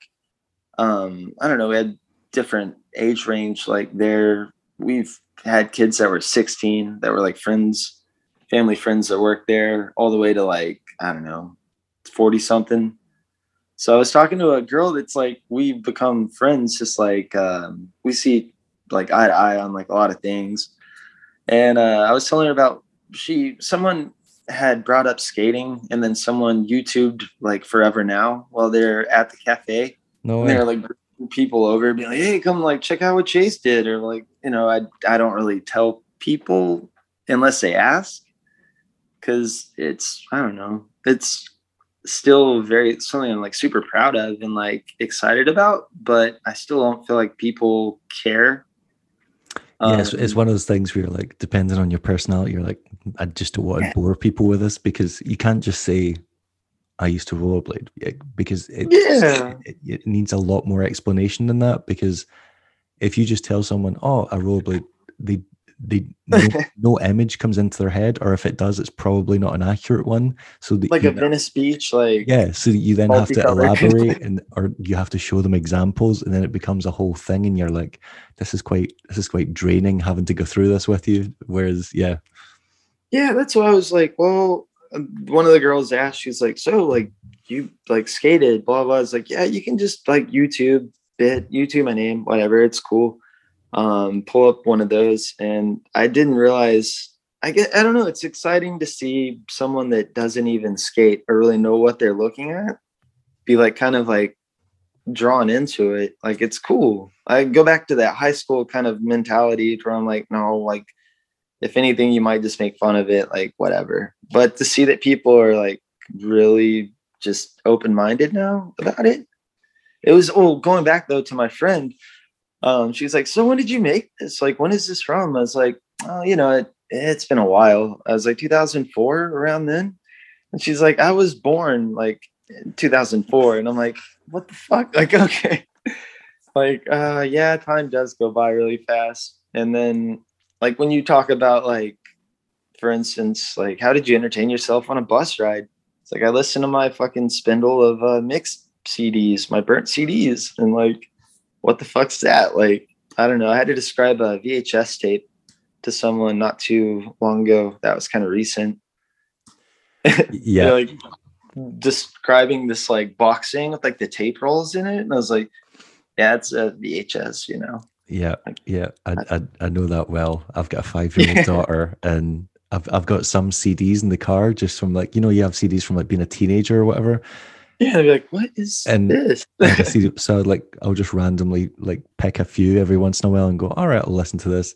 And my daughter's like, so wait, there's one song in this, and I'm like, no, you generally get like 10 or 12. I was like, it's called an album, and she's like, a what? And she's like, What? what's an album? And I'm like, it's basically like a lot of songs by the same person. And she's like, okay, but like, don't they just have those like on the, I don't know, like the computer Yeah. or the speaker or like the Alexa or whatever? And I'm like, yeah, but like back then you couldn't just do that. You couldn't just like get any song. You had to like get just a few that you liked and just pay for it. And she'd be like, wait, what? Because she's so used to using like the Amazon like speaker thing where you just say whatever song you want to hear and it just starts playing it. So the concept of having to like be so specific as to go to a shop and only get that artist just makes no sense to her.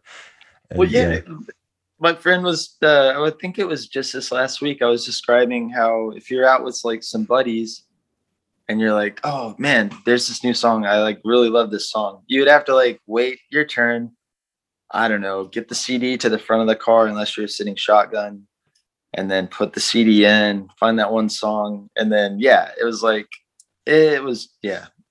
patience. And I think like, I don't want to sound like a ancient person, but yeah, there's just a little bit more excitement to everything. Yeah, I guess so. Yeah, because especially in music, you felt like, I remember hearing songs and you wouldn't be able to remember the lyrics or how it went, so you wouldn't be able to look it up or figure out what it was. No.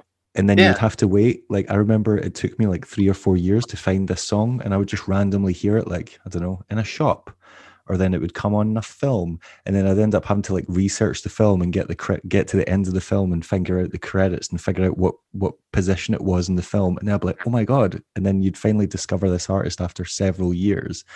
Yeah. Whereas now you can literally just turn on your phone, get your phone to listen to it, and it'll go, this is da da da da, and this is like this song.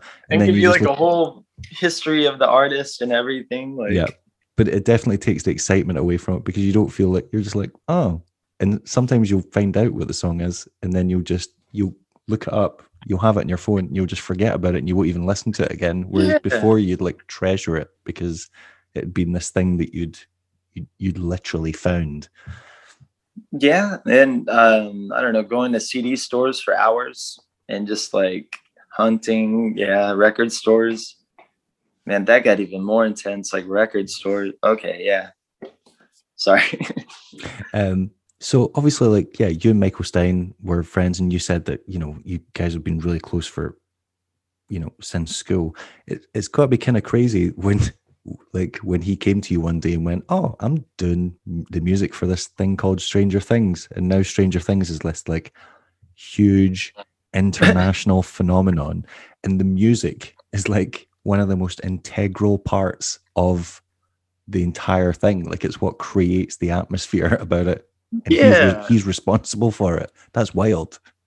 Well, it's just kind of, it was cool to think about back when he was just like getting into music production, and like, it's just crazy to think back and be like, wow, yeah, he really did kind of take to that like naturally, because he would explain everything, like basically in our music, like making like duo, what band, I guess you'd want to call it a band.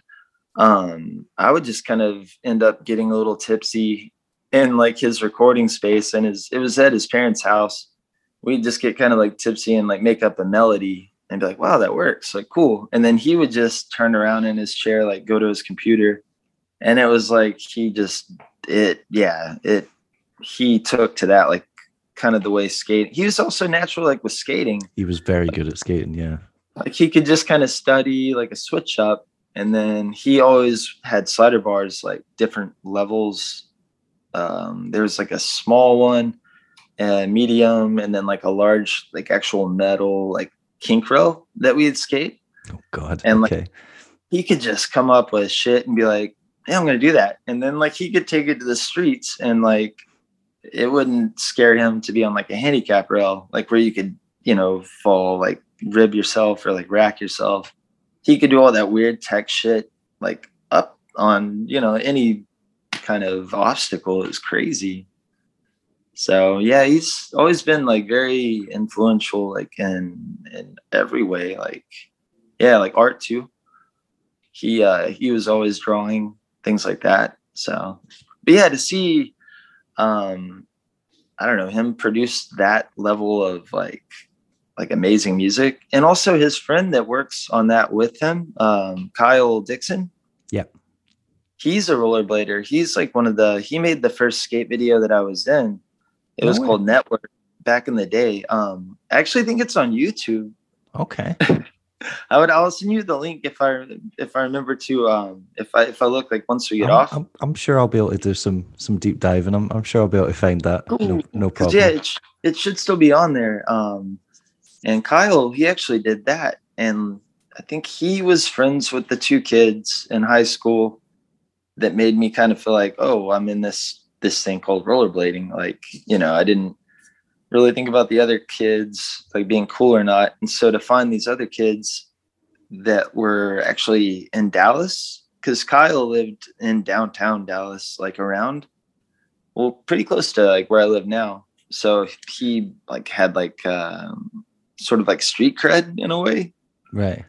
Like he just seemed cooler. I was like, wow, this guy's like, he lives in the city. Like he knows, like downtown skate spots and shit like that. So to get to film with him, yeah, that was like the first skate video I was in. So him and Michael were like really important in as far as like keeping it going. Yeah. So yeah, damn, that's so cool. I'll send you that link though.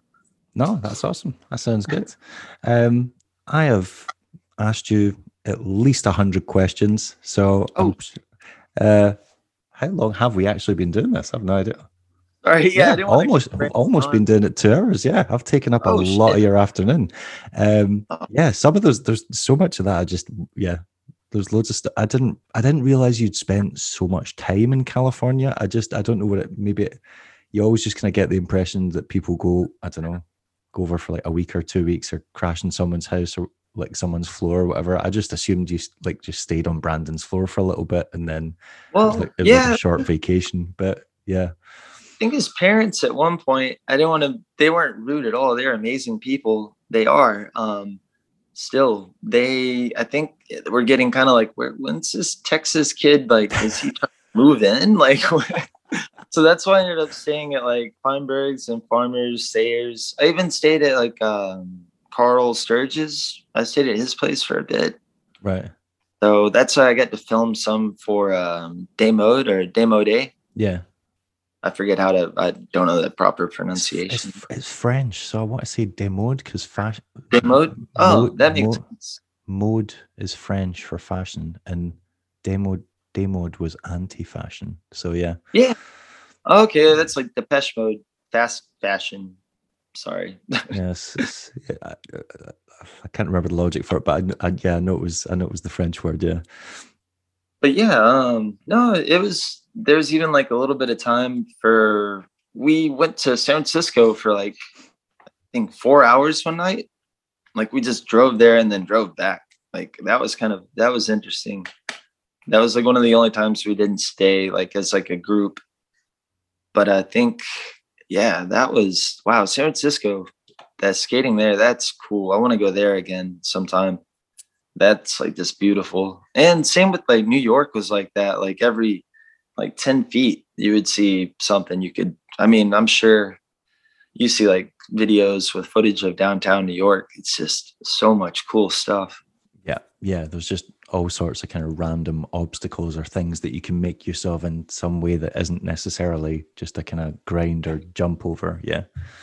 Yeah. Well, yeah, I didn't want to like keep on here for too long. It's just, wow. Like I was saying, I'm still kind of new to Zoom.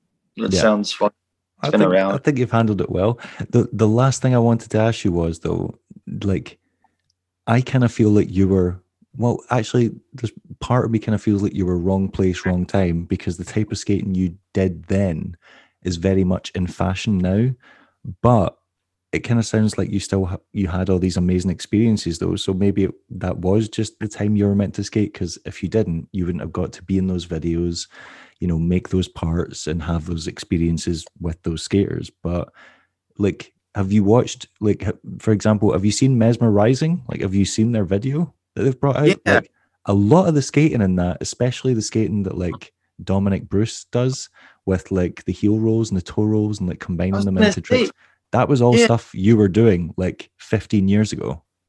Well, that's just seeing some of the new variations, like where they do like a cross-legged like double heel roll. Yeah. To some of the, it was like rewind, like you have to like, it was exciting like to see that. If and wow, well, thank you for the compliment, saying like I skated anything like that, because it's exciting to see that. I don't know. That video was like one of the most, like I was just kind of glued to it. But I gotta say that about like almost all the new things, like Zephyr, like the basement. Yeah. Like Kelso's, I mean, the Philly, like the whole crew there, like everyone's amazing to watch. But I don't know. That's the thing. Like, I guess even though I'm 39 now and I do feel like aches from time to time, like I'm like, damn, was that from like skating? Like, what the fuck? If I get up out of a chair, I might make a noise. Like, That might you just know. be 39. But I still feel like, and knock on wood, I want to, like, I've been inspired to want to go out and skate by like watching like Dominic and like everyone. I mean, like seeing Billy still kill it. Not still. I mean, that feel weird saying still. Like Billy's Oh killing it. no, yeah, he's still going strong, and he's had a lot of bad injuries over the years. Like he's very nearly died at least 2 or 3 times that I know of. So yeah. Well, that terrible, the car, like when you have that long shot, I forget who filmed it, but he like Oh, gaps and into a bank. in Barcelona, yeah, Yeah, and all Billy's you been hit hear by is, 2 more cars since then. Two, one in New yeah. York, one in California, and one was a really bad brain injury. So Oh, there Billy's, was a bicycle thing, right? yeah, Or was, Billy's very lucky to be alive. well, he's still killing it, because Yeah, I'm thinking of reference like from the video as like to get clips. Like that's one thing, to be like solid clips. He had like hammers like that drift over a true top porn star to yeah. Vicky. Like That that shit that was, thing is terrifying. Like that's that not was, the trick you do on that spot. but he did it with like the, like that's like solid, just it was perfect. Like, Yeah, the state, like the yeah. execution of it was flawless. Because on things like that, like I always was afraid to do bigger tricks. So I don't have any need or any like push to do that kind of Yeah. skating, but I want to get back into like some flatland, because I've become just like a bicycle like enthusiast just to get around. Like I don't drive like in Dallas, like I just get around by bike. And so it helped fill that gap of like always wanting to get exercise in, like because you don't realize with like skating, that's just like great cardio all day every day. Like It works out muscles you do not realize you have. Yeah. yeah, because that's the thing, if you do it now, like after going a while without skating, you can pinpoint the soreness of like Yeah. everything, and you're like, well damn, like I'm strengthening that when I'm skating, like holy shit. Because bike riding, I swear, it's like you're almost just, it's like you feel swimming almost, like you're just kind of, Yeah, I know what you complete. mean. Yeah. Like, so yeah, it's definitely, I feel like skating could, I still have like that craving or that need to like get energy out. And I think that, I don't know, trying some flatland stuff would just, there's still something exciting to it. I don't know. Yeah, And definitely. see that there's progression, like, there's still a possibility for new things you wouldn't have thought of. Like that's super exciting. Yeah, you said it earlier. It's like jazz. Like you can literally just, like brainstorm on a pair of skates and just see what you come up with. And you don't actually need an obstacle to do it. You could literally do it just on the ground. Yeah. And I mean, shit, that's exciting. And it's, and that way it kind of, it helps to like extend like the life of a skater. Yeah. Seemed for a while, like back when, I don't know, like when I started, is like there's a level of like ruggedness to like you're gonna get worked like daily. Like Yeah. if you well, because you learn to catch yourself pretty well, but as we do get older, like I could see you pulling something out of place or out of the socket, dislocating shit so easy now. Like from just grabbing a rail to catch yourself, you might like fuck your wrist up. Like Oh yeah, like yeah, way worse. yeah, you can think because you've caught the rail, you're going to be okay, but you could easily just, I don't know, pull your shoulder out or your wrist, or Yeah. I can't walk tomorrow now. Like my lower back. It's like, or yeah, I mean, I've gotten hurt just like getting something, like jumping up on something to like unplug a light at work and then not thinking about it and jumping off of like a booth, like only about a foot and a half down, but landing like maybe stiff legged or like straight back. And you're just like, oh fuck, did I fuck myself up? Like to have to think about it like that now, it's like, damn. Yeah. But I still see skating as being like, okay, we'll just be casual about it. And yeah, I mean, it's one of those things. It can be whatever you want it to be. It can be as dangerous or as safe as you want it to be. Yeah. Yeah, still get that same kind of I don't know, just that solid feel like from either stunt or just maybe going around the block. That's awesome. Well, it was great talking to you today. I'm glad after, yesterday I was like, God, is this going to be, or is he just going to be busy, or are we going to get to this? But I'm glad we got to do it. And yeah, because I was procrastinate on things, and then like work has had me to where I feel like if I do one thing, like if I like, oh, I've worked today, that was something. It's like, no, I need to have more effort. Well, this has been absolutely awesome. Some of your stories were really great, and yeah, glad we did it. So I hope you do more stuff with Mesmer, and yeah, if you do get out and start messing about in Flatland, I want to see some footage of it going online so that we can see it. Yeah. Well, because there's a healthy skating crew here. Like I should mention, there's got to be one of my best friends growing up, Danny. He's skating better than like he's ever skated in his life. He probably goes daily. The younger crew and some of the older crew, like from when I was growing up, they're all like, they have day jobs, children, husbands, wives, all that. So it's cool to see everyone on the same page in a way. Yeah. Yeah. And I think that I've been welcomed back. Like whenever I want to jump into it, like to get back out there, like I get asked like weekly by like my friends here. So that's awesome. I don't know. Yeah. It seems like it's time to get on that. I think you should. Yeah. And well, the weather here as well, it's normally cold as shit for like 3 months at least. Right. And not even that cold. I'm a baby, but with global warming, we had like an 81-degree Christmas day here in Texas. Okay. Yeah. So yeah, like yesterday it was in the 30s, and today I think it's like 60 something. So yeah, there's definitely some sessionable weather. Yeah, no excuses. All right. Well, thank you again, though. Awesome, man. Yeah, it was good talking to you, and yeah, hopefully we'll see more from you in the future. Well, yeah, and I will send you that link for that network. Oh yeah, please do. That'd be awesome. All right, David. Well, it was nice again. Yeah, man. Bye. Bye, David.